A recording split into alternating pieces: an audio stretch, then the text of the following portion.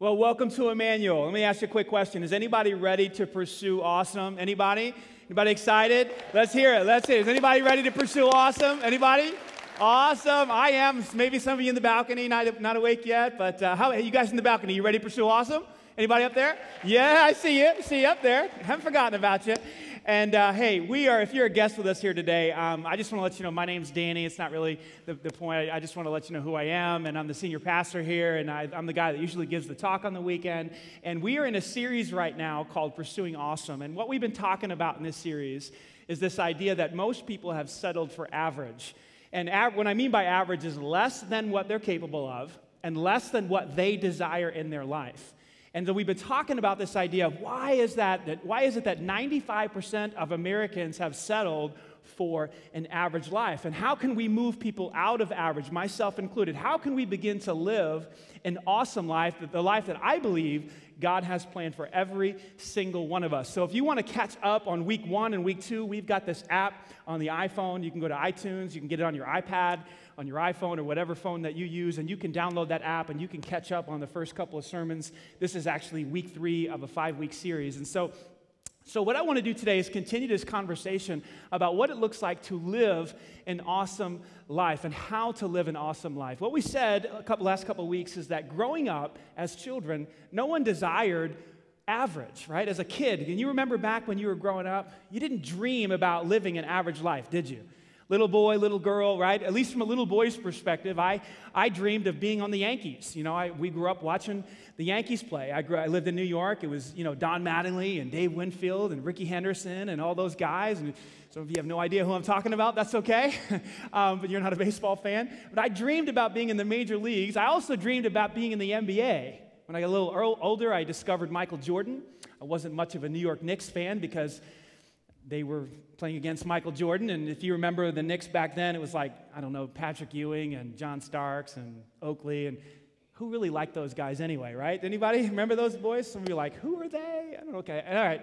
Enough with the sports illustrations. But I didn't really like them. I really liked Michael Jordan. I thought, man, I want to be in the NBA when I grow up. I don't want to be average. I want to soar. I want to go as far as I possibly can. And I guarantee if you were a little boy growing up, you desired awesome and whatever that looked like. Maybe it was the NFL or something like that. Or maybe you wanted to be an astronaut. Now for little girls, probably, I don't really know what they desired. Maybe to be a princess or something like that, because I've never been a little girl. But I'm sure, here's what I'm sure of. It wasn't average. It wasn't average, right? You wanted to soar and do something great with your life. Am I right, ladies? Ladies? Am I right? Oh, yeah. Nobody desires average, but somewhere along the line, along the path of living, whether it's through a friend or a coach or another person in your school you didn't like or a parent or someone like that, a teacher, we've kind of gotten some feedback that says, hey, don't really shoot for the stars. Like, you're not that good. I had a basketball coach tell me that one time. He says, you'll never make it to the NBA. It's like even if I couldn't, do you tell a kid that, right? I don't know. It's like, seems like you're crushing their dreams, right? And it's just somewhere along the path, we come across some feedback that says, hey, you should probably kind of lower your expectations and settle into more of an average life. And I've always hated that. I thought, no, if I'm going to do anything, I want to be great at it, right? But for some reason, most of us have settled into an average life. And so this series really just try to push people out of average and get people back to pursuing the dreams and hopes that they had when they were little children or something like that. Average is easy and awesome is hard. The reason awesome is so hard is because you have to overcome something called the fixed mindset. The fixed mindset simply says, the talent and the abilities and the skills that I have, my character, it's carved in stone, and I can't really do anything about it. And so it is what it is, and I'll never be anything more than I already am, so why put forth the effort? Why take more classes? Why further my education? Why would I do that? I'm never going to be anything other than what I already am. And so many of us have developed a fixed mindset, which limits our achievement in life. And so that was week 1, and we overturned the fixed mindset with something called the growth mindset. I don't have time to get into all that right now, but that basically means that, okay, here's where I am today, but I can get better and better and better if I put forth the effort and have the right experiences and discipline myself. Then last week we talked about a lack of clarity and how a lot of times we just don't have a target. We don't have something on the wall that says, here's what my awesome looks like, and you cannot hit a target that you don't have. Agree with this? Yes or no? Talk to me. Yes or no? Yeah. So I gave you 4 principles to kind of come up with what your awesome looks like. Your awesome needs to glorify God. It needs to engage your heart. It needs to leverage your talent and your ability, and it needs to be bigger than yourself, right? And so hopefully, you took those 4 principles and you got alone in a little Starbucks somewhere, some other coffee shop, and you worked those 4 principles and you came up with your awesome. Did you do it? Did you do it? Oh, you didn't do it. You were supposed to write it down. Anybody write down their awesome? Oh, you didn't write it down. I feel like a failure right now because you didn't do your homework. Okay, I'll get over it. But I told you to write it down, and then I told you not only to write it down, but also prioritize it. So if you didn't do your homework from last week, man, go back and do your homework and take those 4 principles so you can come up with awesome. Because again, you cannot hit a target you don't have. And so today what I want to do is talk about another major obstacle to living an awesome life, and that is failure. I just told you I feel like a failure. But so it's kind of funny. Maybe it's not. Anyway, talk about failure. Here's what Napoleon Hill said, and before I show you this quote, Napoleon Hill, who is he? He's a guy who wrote a book called Think and Grow Rich. He was a counselor, advisor to 2 presidents, Woodrow Wilson and also FDR. He interviewed some of the most successful people in the world back in the 30s and 40s and 50s, people like Andrew Carnegie and Henry Ford and Theodore Roosevelt and Thomas Edison. And he would spend time with these people, and he would basically study their life. And he did this for years. And he took all of his interviews, and he put it together in a book called Think and Grow Rich. And in that book, he talks about dealing with failure. Listen to what he says here. Before success comes in any person's life, they are sure to meet with much temporary defeat and perhaps some failure. Like, this is absolutely part of life. In your notes, the way I wrote it is this: everyone fails on the road to awesome. Every single person fails in this life. No one gets through this life, no one achieves awesome by bypassing the valley of failure. It's just the way it goes. You know, one of the things I love about the Bible, if you're a Bible reader, you'll know this because you read it. When you open up its pages, what you see there is that there's no cover-up. Adam and Eve failed in the garden. It writes about their failure. Abraham failed to trust God. He lied about his wife. Moses was told to speak to the rock, and instead of speaking to the rock, he struck the rock. He totally blew it, and his penalty, he wasn't allowed to go into the promised land. You look at the Bible and you see the details of what actually happened in the Scriptures. The main characters always failed. You go into the New Testament, it's the same thing. Peter failed. We talked about him a couple of weeks ago. He repeatedly failed over and over and over. The Apostle Paul, in Romans chapter 7, wrote about his repeated failures. He said things like, the things that I know I should be doing, I don't do, and the things that I know I shouldn't do, I keep on doing. I mean, he just basically said, I fail over and over and over. The disciples, they failed Jesus in the most critical time of his life. When he needed them the most, they totally abandoned him. You look into the Scriptures and you see failure after failure after failure, which by the way, let me slow down here, I'm going a little bit too quick. Which, by the way, is the reason I believe in the Bible. Because if it was written by man, they'd cover all that stuff up. You see what I'm saying? You with me? Yes? But it was written by God, and man wrote down what God wanted them to write, and they wrote down what actually happened. That's one of the reasons I believe that the Bible is inspired by God. So you look into the Bible and you see all these failures, and you know what happens? I end up resonating with the characters. I resonate with Moses. He was angry. I resonate with Abraham. He was afraid. He was afraid that they were going to kill his wife, so he lied. I resonate with that. I give in. I cave. I fail. Does anybody else fail? Yes? Yeah, so you look into the Bible and you see failure everywhere. 1 out of every 2 marriages fails in this country. It's just the way it is. Bloomberg Business said 8 out of 10 business startups fail. 80% of business startups crash and burn. Some of you know who J.K. Rowling is because you read Harry Potter. She's the author of Harry Potter, and she put out 7 volumes. But the first manuscript that she labored on, by the way, before she actually finished that first manuscript, she had a failed marriage. She had a daughter that came out of that marriage that she was raising by herself, living off of government assistance. She was penning the first manuscript on welfare. Amazing. She handed the first manuscript to 12 different publishers, and she got rejected 12 times in a row until finally the 13th time someone said yes because their 8-year-old was reading it and they couldn't put it down. She said this about failure. Listen to these words. This comes from life experience.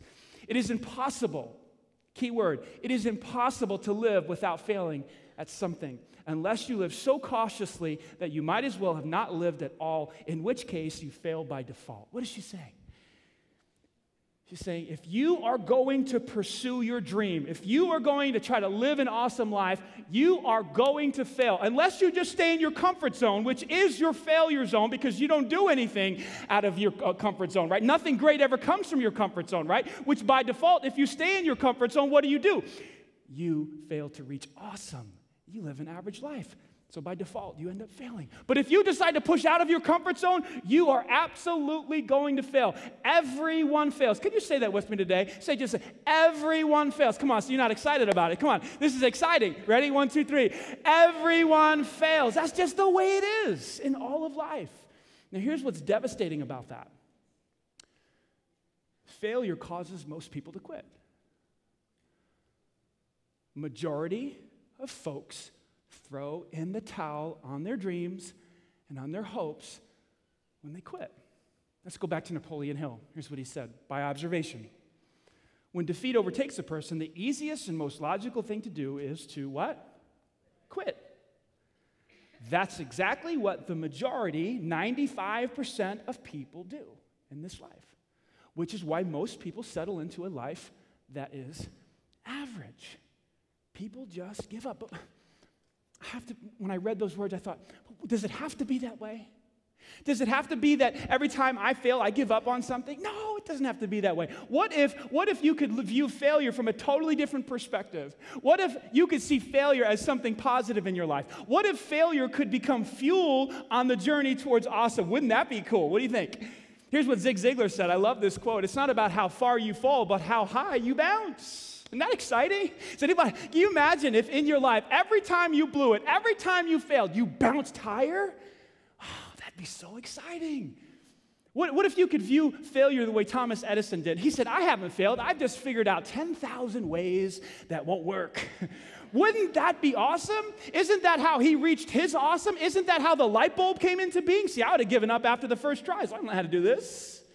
And he kept pushing and pushing and pushing. Why? Because he had a different perspective on failure. I love what Winston Churchill said. He said, success is stumbling from failure to failure without loss of enthusiasm.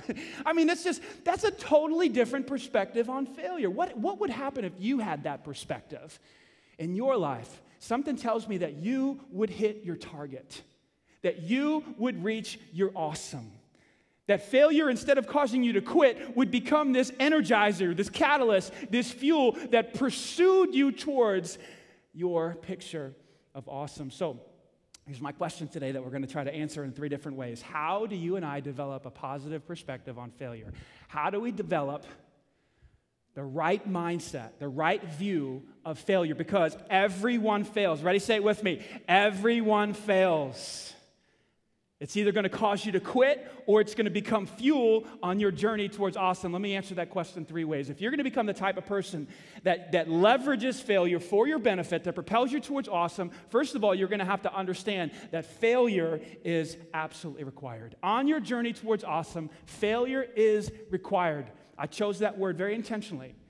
I didn't just say it's going to happen. I said it's required. You will fail, and if you're not failing, you're not pursuing awesome. You see, no one gets through this life, as I've already said, without failing, not even King David. Now, if you've read the Bible a little bit, you know that King David was held up as the role model for all the other kings. In the Bible, he's referred to as a man after God's own heart, right? The kings were to follow his example, to love God the way he loved God, to obey God the way he obeyed God. If you've read the scriptures, you've seen this. But yet, one day, David had a massive failure. He was on his palace roof one day, and he was just kind of looking around, and he saw a woman taking a bath, which apparently in those days women took baths on their deck. It's maybe strange, but that's the way they did it back then. And so he saw her, and she was naked, and he began to lust. And so he began to inquire, who is this woman?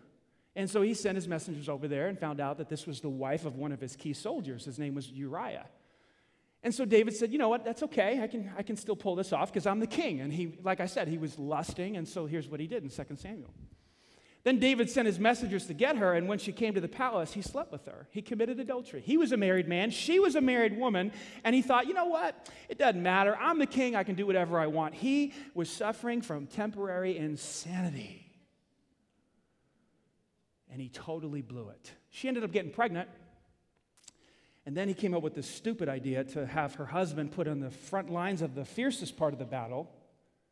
And he was killed. He basically committed murder to cover up because he wanted to take Bathsheba in to marry her and raise this child. You say, godly man? Ooh, that doesn't really sound like a very godly example. Not in that moment, it wasn't. The ramifications of this mess up were devastating. It wasn't just the death of the child. What ended up happening because of this sin is that one of David's sons raped one of David's daughters. The son who raped the daughter was murdered by another son of David's who was so angry about the situation, he killed his brother. Another son named Absalom tried to just basically overthrow David and take away his kingdom. He died in the process. I mean, it was just one thing after another after. Where did it all start? It started with this failure, this moral failure. He committed adultery and then murder. Did he give up? Anybody know the story? Did he give up? No, he didn't give up. He confessed his sins. He went back to God. He asked for God's forgiveness. He was restored. He suffered consequences. There are consequences to sins, but God did not give up on him and restored him, and he ended up going down in history as one of the greatest kings ever. Listen, if David did not get through this life without a massive failure, who are you and I to think that we will? Right? We're not. No one gets through this life without failing. It is required on this journey. Listen, here's why we fail. Here's why it's so important to fail, and here's why failure is required on this journey. See, if you're pursuing awesome, you're pushing out of your comfort zone, yes or no? Yes? Yes? You're going outside. When you're outside of your comfort zone, you lack the necessary skills, the intelligence, perhaps even some character, right, and some talent. And so when you lack those things, what's going to happen to you outside of your comfort zone, which is why we don't like to go there? What's going to happen? You're going to fail. You're going to mess up because you don't have what it takes to go outside of your comfort zone. But here's the powerful thing. Unless you're pushing outside of your comfort zone, you're not going to grow. So failure is actually necessary to growth. In fact, if you're not failing, you're not progressing. A couple weeks back, I was with my son, and he takes private lessons from a Center Grove graduate here who now plays at Indiana Wesleyan. His name is Johnny Marlin. And I went over there, and I was just watching Johnny train my son, and they're going in and out of cones, and they're doing all these fancy ball handling drills. And I'm just observing. I'm just kind of watching. I'm like, oh, this is so cool. And so Andrew's going through, and he's doing all these drills. And then Johnny said something that was so perfect. It captured what I'm trying to say. He said, Andrew, you're not messing up enough. You're not dribbling off your foot enough. And here's what he was saying. You're being too careful. You're trying to do the drill too perfect. And when you do the drill too perfect and when you slow down, guess what? You don't get better. So the evidence that you're getting better and the evidence that you're stretching is that you're dribbling the ball off your foot. Now, he didn't say all this, but that's what I heard him say, basically. He's like, you got to mess up. Like, the evidence, like, if you're going to get better, you got to dribble the ball off your foot. You got to lose the handle. You got to be pushing so hard because you don't have the skill yet. You're growing your skill. Can you imagine if we parented our children this way? See, some of us parents, we don't want our kids to fail. No, we hate it, right? We try to protect them. We pay their bills sometimes. We do all these crazy stuff to make sure they don't fail, right? Failure is necessary to grow. Like, what if we started parenting this way? Picture it around the dinner table. Hey, kids, how's it going? Tell grandpa, for those of you who are grandparents, come, sit on grandpa's lap. Tell me about your failures. Come on, keep them coming. Because if you're not failing, you're not growing. So tell grandpa, what if that was the conversation around the dinner table? How did you fail today? I don't want to hear about the successes. I don't want to hear about the shots you made or the grades you got or the A's you got. Tell me about the failures. Wow. What message would we send our children? Failure is required for growth. We teach our children to avoid failure. And so what do? They stay in their comfort zone. They stay where they're comfortable. And therefore, they never reach their potential. You getting this? Say yes or no. Yes? This is powerful stuff. This is required. In the book Mindset, Carol Dweck talks about a guy named Billy Beane. Some of you might know who he is because of the movie Moneyball. Brad Pitt played Moneyball. Remember this movie? Anybody? Any Brad Pitt fans out there? I know he's getting older, but he's still kind of cute. Ladies, do you watch him? In the movie, Billy Beane, well, I don't want to talk about the movie, but I didn't know this about Billy, and Dwight talks about it. Basically, in high school, he was a stud. He was the starting quarterback. He was the leading scorer on the basketball team. And in baseball, he batted .500 in a very difficult part of the country where they played high school baseball. Well, he was so talented that he went on to play in the minor leagues. The only problem was, and some of the scouts noticed this, is that he didn't know how to make an out. He would look for something to break when he would strike out. He could not handle failure in his mind, but he was still good enough to keep progressing. He ended up making it to the major leagues. He played with Mark McGwire and Jose Canseco and Ricky Henderson on the Oakland A's. Some of you remember that. But he never reached his potential. Some of the scouts were saying, this is going to be the next Babe Ruth. This guy is so good, he's going to break all the records. His only problem was he had the fixed mindset. He hated to fail. He didn't know what to do with himself when he failed. And as opposed to him, there was another guy named Lenny Dykstra. Some of you remember Lenny from the New York Mets. I think he's now in jail because he broke the law. But anyway, but I remember him because he had this big wad of chew in his mouth all the time, just huge wad of tobacco. And he was just this gritty player. He had about half the talent that Billy Beane had. But here's what Billy said about Lenny Dykstra. And this absolutely captures it. Listen to this. He had no concept of failure, and I was the opposite. I started to get a sense of what a baseball player was, and I could see that it wasn't me, it was Lenny. The author says this, as Billy Beane began to watch and listen and mull it over, it dawned on him that mindset was more important than talent. Beane had all the talent in the world, but he didn't have the right mindset. He didn't see failure as something positive, as something that's going to help him grow, as a requirement to becoming a great baseball player. Even the best baseball players in the world got out 2 out of 3 times. The best of the best, right? It was the great philosopher Michael Jordan who said it this way. I've missed more than 9,000 shots in my career. I've lost over almost 300 games. 26 times I was trusted with the ball at the end of the game, and I've missed. I have failed time and time again, over and over in my life, and that is why I succeed. Did you get it? Did you get it? If I'm going to grow, if you're going to grow, failure is required. In fact, if you're not failing, you're not growing. Say that with me. If you're not failing, you're not growing. Somebody please tweet that because that's powerful right there. Some of you are like, let's tweet. What's that mean? I don't know. Well, another story for another day. Number 1, failure is required. Number 2, failure is our teacher. On the road to awesome, failure instructs us. It's our teacher. It's our professor. It was Henry Ford who said it this way: the only real mistake is the one from which we learn nothing. We have to take the time to step back and look at the reasons why we failed. Why did the business fail? Why did the marriage fail? Why did I fail to keep my integrity? Why did why did my relationship with my child fail? We have to stop the blaming. We've got to stop it's so easy to blame others, isn't it? Isn't it fun to blame others? It's not my fault. It's the president. See, it's the government. It's the economy. It's my ex-wife. It's my ex-husband. Come on, we got to stop that nonsense. We will never get better if we just continue to point the finger. We have to sit down and evaluate, what did I do wrong in this situation to cause this failure? And unless we do that, failure is going to cause us to quit. It's not going to be fuel on the road to awesome. Some of you know who Dave Ramsey is. Anybody? Dave Ramsey? Great, and he's a multi-millionaire right now. He's written Financial Peace University, Total Money Makeover. He's the Financial Peace University class. Many of you have taken that. Here's what Dave had to say from life experience, not from a book. From life experience, Dave Ramsey said this: most people who have achieved any level of success in their life have had a massive number of failures along the way, and for some reason they didn't quit. Dave, maybe you don't know this about Dave. Dave is a raging success right now. He is living an awesome life. He would say that himself, right? What does he say? Somebody says, Dave, how you doing? He says, better than I deserve, right? That's his quote, right? He's on the radio. He talks about how awesome his life is. He's given back, but it wasn't always that way. In his early 20s, he suffered a massive failure, and I want you to hear the story from his mouth himself instead of me telling it. Check this out. The rest of the story, I'll just fill you in because the video was a little bit too long, but he went about looking through God's Word to say, there's got to be some principles in God's Word that can help me figure out, how to do this right.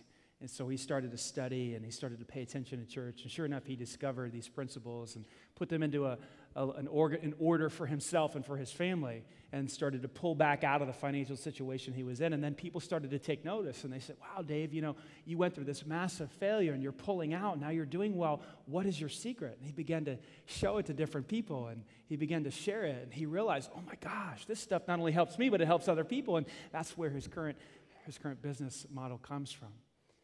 Isn't that incredible? What did he do? He sat back and he asked himself, what were the reasons that I failed? And he wrote them down. And he made the adjustments. And now his life is totally different. Listen, it was Napoleon Hill who said it this way.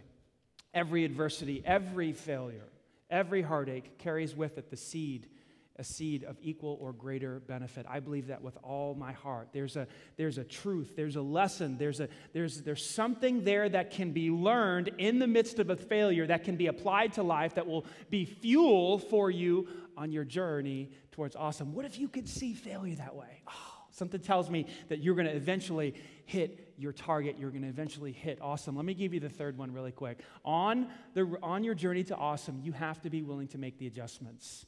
It's not just about learning what you did wrong. A lot of people know what they did wrong, and then they do it again. They repeat the same mistake that they made over and over and over. And it's been said, obviously, that when you do that same thing over and over and over again, that's like temporary insanity. Am I right? If you continue to do what you've always done, you're going to continue to get what you've always got. Some of you realize that, but you still do it anyway. I do it myself, right? It's craziness. It was Henry Ford who said it this way. I love this idea. Failure is the opportunity to begin again more intelligently.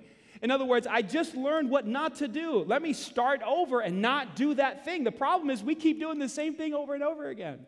The Bible says something about that. It's not so complimentary. In Proverbs 26, verse 11, this is for those of you who have a dog. Anybody have a dog out there? I do. Love my dog, but he does some gross stuff sometimes. Listen to what the Bible says. As a dog returns to his vomit. Now, why do they do that? I don't know. When I get to heaven, I'm going to ask God, why does my dog eat his vomit? It's gross.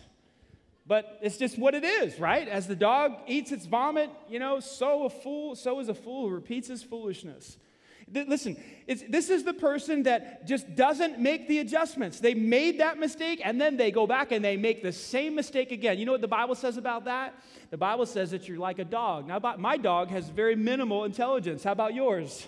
It has some, but not a whole lot. So, listen, I'm not calling you a dog today. I'm just saying God's calling you a dog today. If you keep making the same mistake over and over and over, if you're not making the adjustments in your life, and you have some people in your life like this, right? Maybe it's a brother. They're not here today, and you're thinking about him. Maybe it's the uncle that keeps making the same mistake over and over and over, year after year, decade after decade, oh my, right? And you're like, man, this is for... But what about you? What about you? In your life, where do you keep making the same mistake over and over and over again, right? It's because you're unwilling, or I don't know what it is. You're not making the adjustment that you need to make in your life. In Psalm 119, verse 59, it says this, I pondered the direction of my life. Have to do that. You got to find a quiet place. And you got to put the cell phones away and the Facebook away, and you got to put all the distractions away, and you got to ponder the direction of your life. You got to think deeply about, how's it going with my finances, my marriage, with my children, with my health? How's the direction of my life going? And when God says, yeah, you got to see it's not going well here. It's not going well here. You're not going to reach your goal if you keep doing this. Here's what you have to do. You have to turn. You got to make the adjustment and follow his laws. That's called repentance. It's when you turn around. You say, you know what? I'm not going the right way. I'm going to make the adjustment. I'm going to do it differently in my life. And that's how you eventually reach awesome in your life. Let me leave you with this thought, and this is, I think, one of the most powerful things I could say today, I think. It's that no one is a failure until failure is accepted as a reality. It's just the truth. Like, you don't become a failure until you say, I am a failure. It is what it is. Because that's not what, failure does not define you. Failure is an event, it's not a person. Like, you are not a failure until you decide that you are a failure. You with me? See? Failure happens to everybody. Why is it that some people don't let it define them and others let it define them and destroy them and cause them to quit? That's a choice. And you get to make that choice, and I get to make that choice. In my life, I've decided to not let failure define me. Do I fail? Oh my gosh, I fail every day. I fail as a husband. I fail as a pastor. I fail as a father. I fail as a Christian. If I let failure cause me to quit, if I let it define me, I wouldn't be here right now. Years ago, back in 2007 and 8, this church was doing this. It was doing a nosedive. When I was leading that nosedive. Every week, our numbers were going down: 1,900, 1,800, 1,700, 1,600, 1,500, 1,400, 1,300, 1,200, 1,100. We got all the way down to 900. Our offerings went from 70,000 to 60,000 to 50,000 to 40,000 to 30,000 to 25,000. And I was in charge. Can you imagine leading a ship that's going down like that? Did I have moments in my life where I thought about quitting? Oh, yes, I did. I would look at my wife and say, what have we done? I don't have the talent. I don't have the skill. I don't have the character. I don't have the leadership. I was making a case in my mind about what a failure I was. And then all of a sudden I thought, no, God. That can't be true. Like, God is doing something here. He chose me for this. And I chose to apply some of the principles that we're talking about today, that, man, there's something here that I need to learn. I'm stretching myself. I'm outside of my comfort zone. I need God. He's going to develop my skill in leadership. He's going to develop my character as a man. He's going to develop my character as a pastor. And I stayed in the game. And here we are back in 2016 right now. And we've got a second campus that's having a service right now. We're getting ready to launch our third campus. 25 people got saved last week. Over 1,000 people got saved in 2014. Oh, my gosh. What we would have missed out on had I just said, man, I can't do it, right? What are you going to miss out on in your life if you quit? If you throw in the towel? If you let failure define you and destroy you and cause you to give up? I don't want that for me. I don't want to live at the end of my life and come down and say, I got all these regrets of what might have been. I don't want that for myself, and I don't want that for you. I want to live the awesome life that God has planned for me, and I want that for you as well. And it's your choice, and it's my choice. Let me close by sharing with the greatest message in the world, really quick as we wrap this thing up. I mentioned there was a massive failure right in the beginning of the Bible, right in the beginning of creation. Adam and Eve totally blew it. God told them, hey, you can eat from any tree in the garden you want, but do not eat from the tree of the knowledge of good and evil. If you eat from that tree, you're going to die. And all of a sudden, Satan slithers in and says, oh, come on, God didn't really mean that. He just knows if you eat from that tree, you're going to be like him, and he doesn't want you to be like him. So go ahead and eat it. So Eve looks at the tree, and she's like, oh, it does look good. Looks like it'll be delicious. And she goes ahead, she eats it. She gives some to Adam. And that one failure to obey God plunged the entire human race into sin. Physical death and spiritual death. Listen to the way Paul says it, Romans chapter 5. When Adam sinned, notice he doesn't say Eve. She ate the fruit first, but she's not in the picture. Husbands, pay attention. When your wife screw up, you're going to be held accountable in Judgment Day. Put that in your pipe and smoke it. When Adam sinned, sin entered the world. Adam's sin brought physical death and spiritual death. And death, that separation from God forever because of sin, spread to everybody because everybody sinned. That sin nature was spread from Adam and Eve to their children, to their children, to their children, all the way down to you and all the way down to me. We're born into this world separated from God by sin. That's really bad news. Do you agree with this? That's bad news. Who wants to spend eternity apart from God? Who in this room does not want to go to heaven when they die? That's bad news.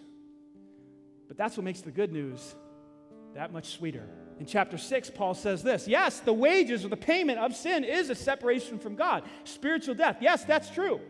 Sin cannot dwell in the presence of God. They are separate, right? However, the free gift of God is eternal life through Jesus Christ our Lord. And that, my friends, is the greatest news in the universe. You don't have to pay for the penalty for your sin. because Jesus Christ already paid it. Some of you are thinking maybe for the first time, oh, that's why Jesus died on the cross. That makes sense now. Yes, Jesus died on the cross to wipe away, to wash away the penalty of sin that happened in the Garden of Eden and has affected your life and has created the world that we're in today. And with all the devastation and all the evil and all the pain and all the hurt and all the war and all the famine and all the death and disease and everything else came from that one decision in the Garden of Eden. Well, Jesus Christ's death on the cross washes away the penalty of sin and death. And I want you to see one last word, and I'm going to give you an opportunity to receive that as a gift. This one word, free. It's free. It's the free gift of eternal life. It doesn't cost you anything. You don't have to come to church every Sunday. Oh, I think you should. It's pretty good, I think. You don't have to give your money, although it helps because now we can launch more churches and reach more people. You don't have to be baptized, although you should. It shows people that you've really changed on the outside. It's a physical demonstration of an inner change. You don't have to be confirmed, or you don't have to be circumcised. You don't have to be any of that stuff.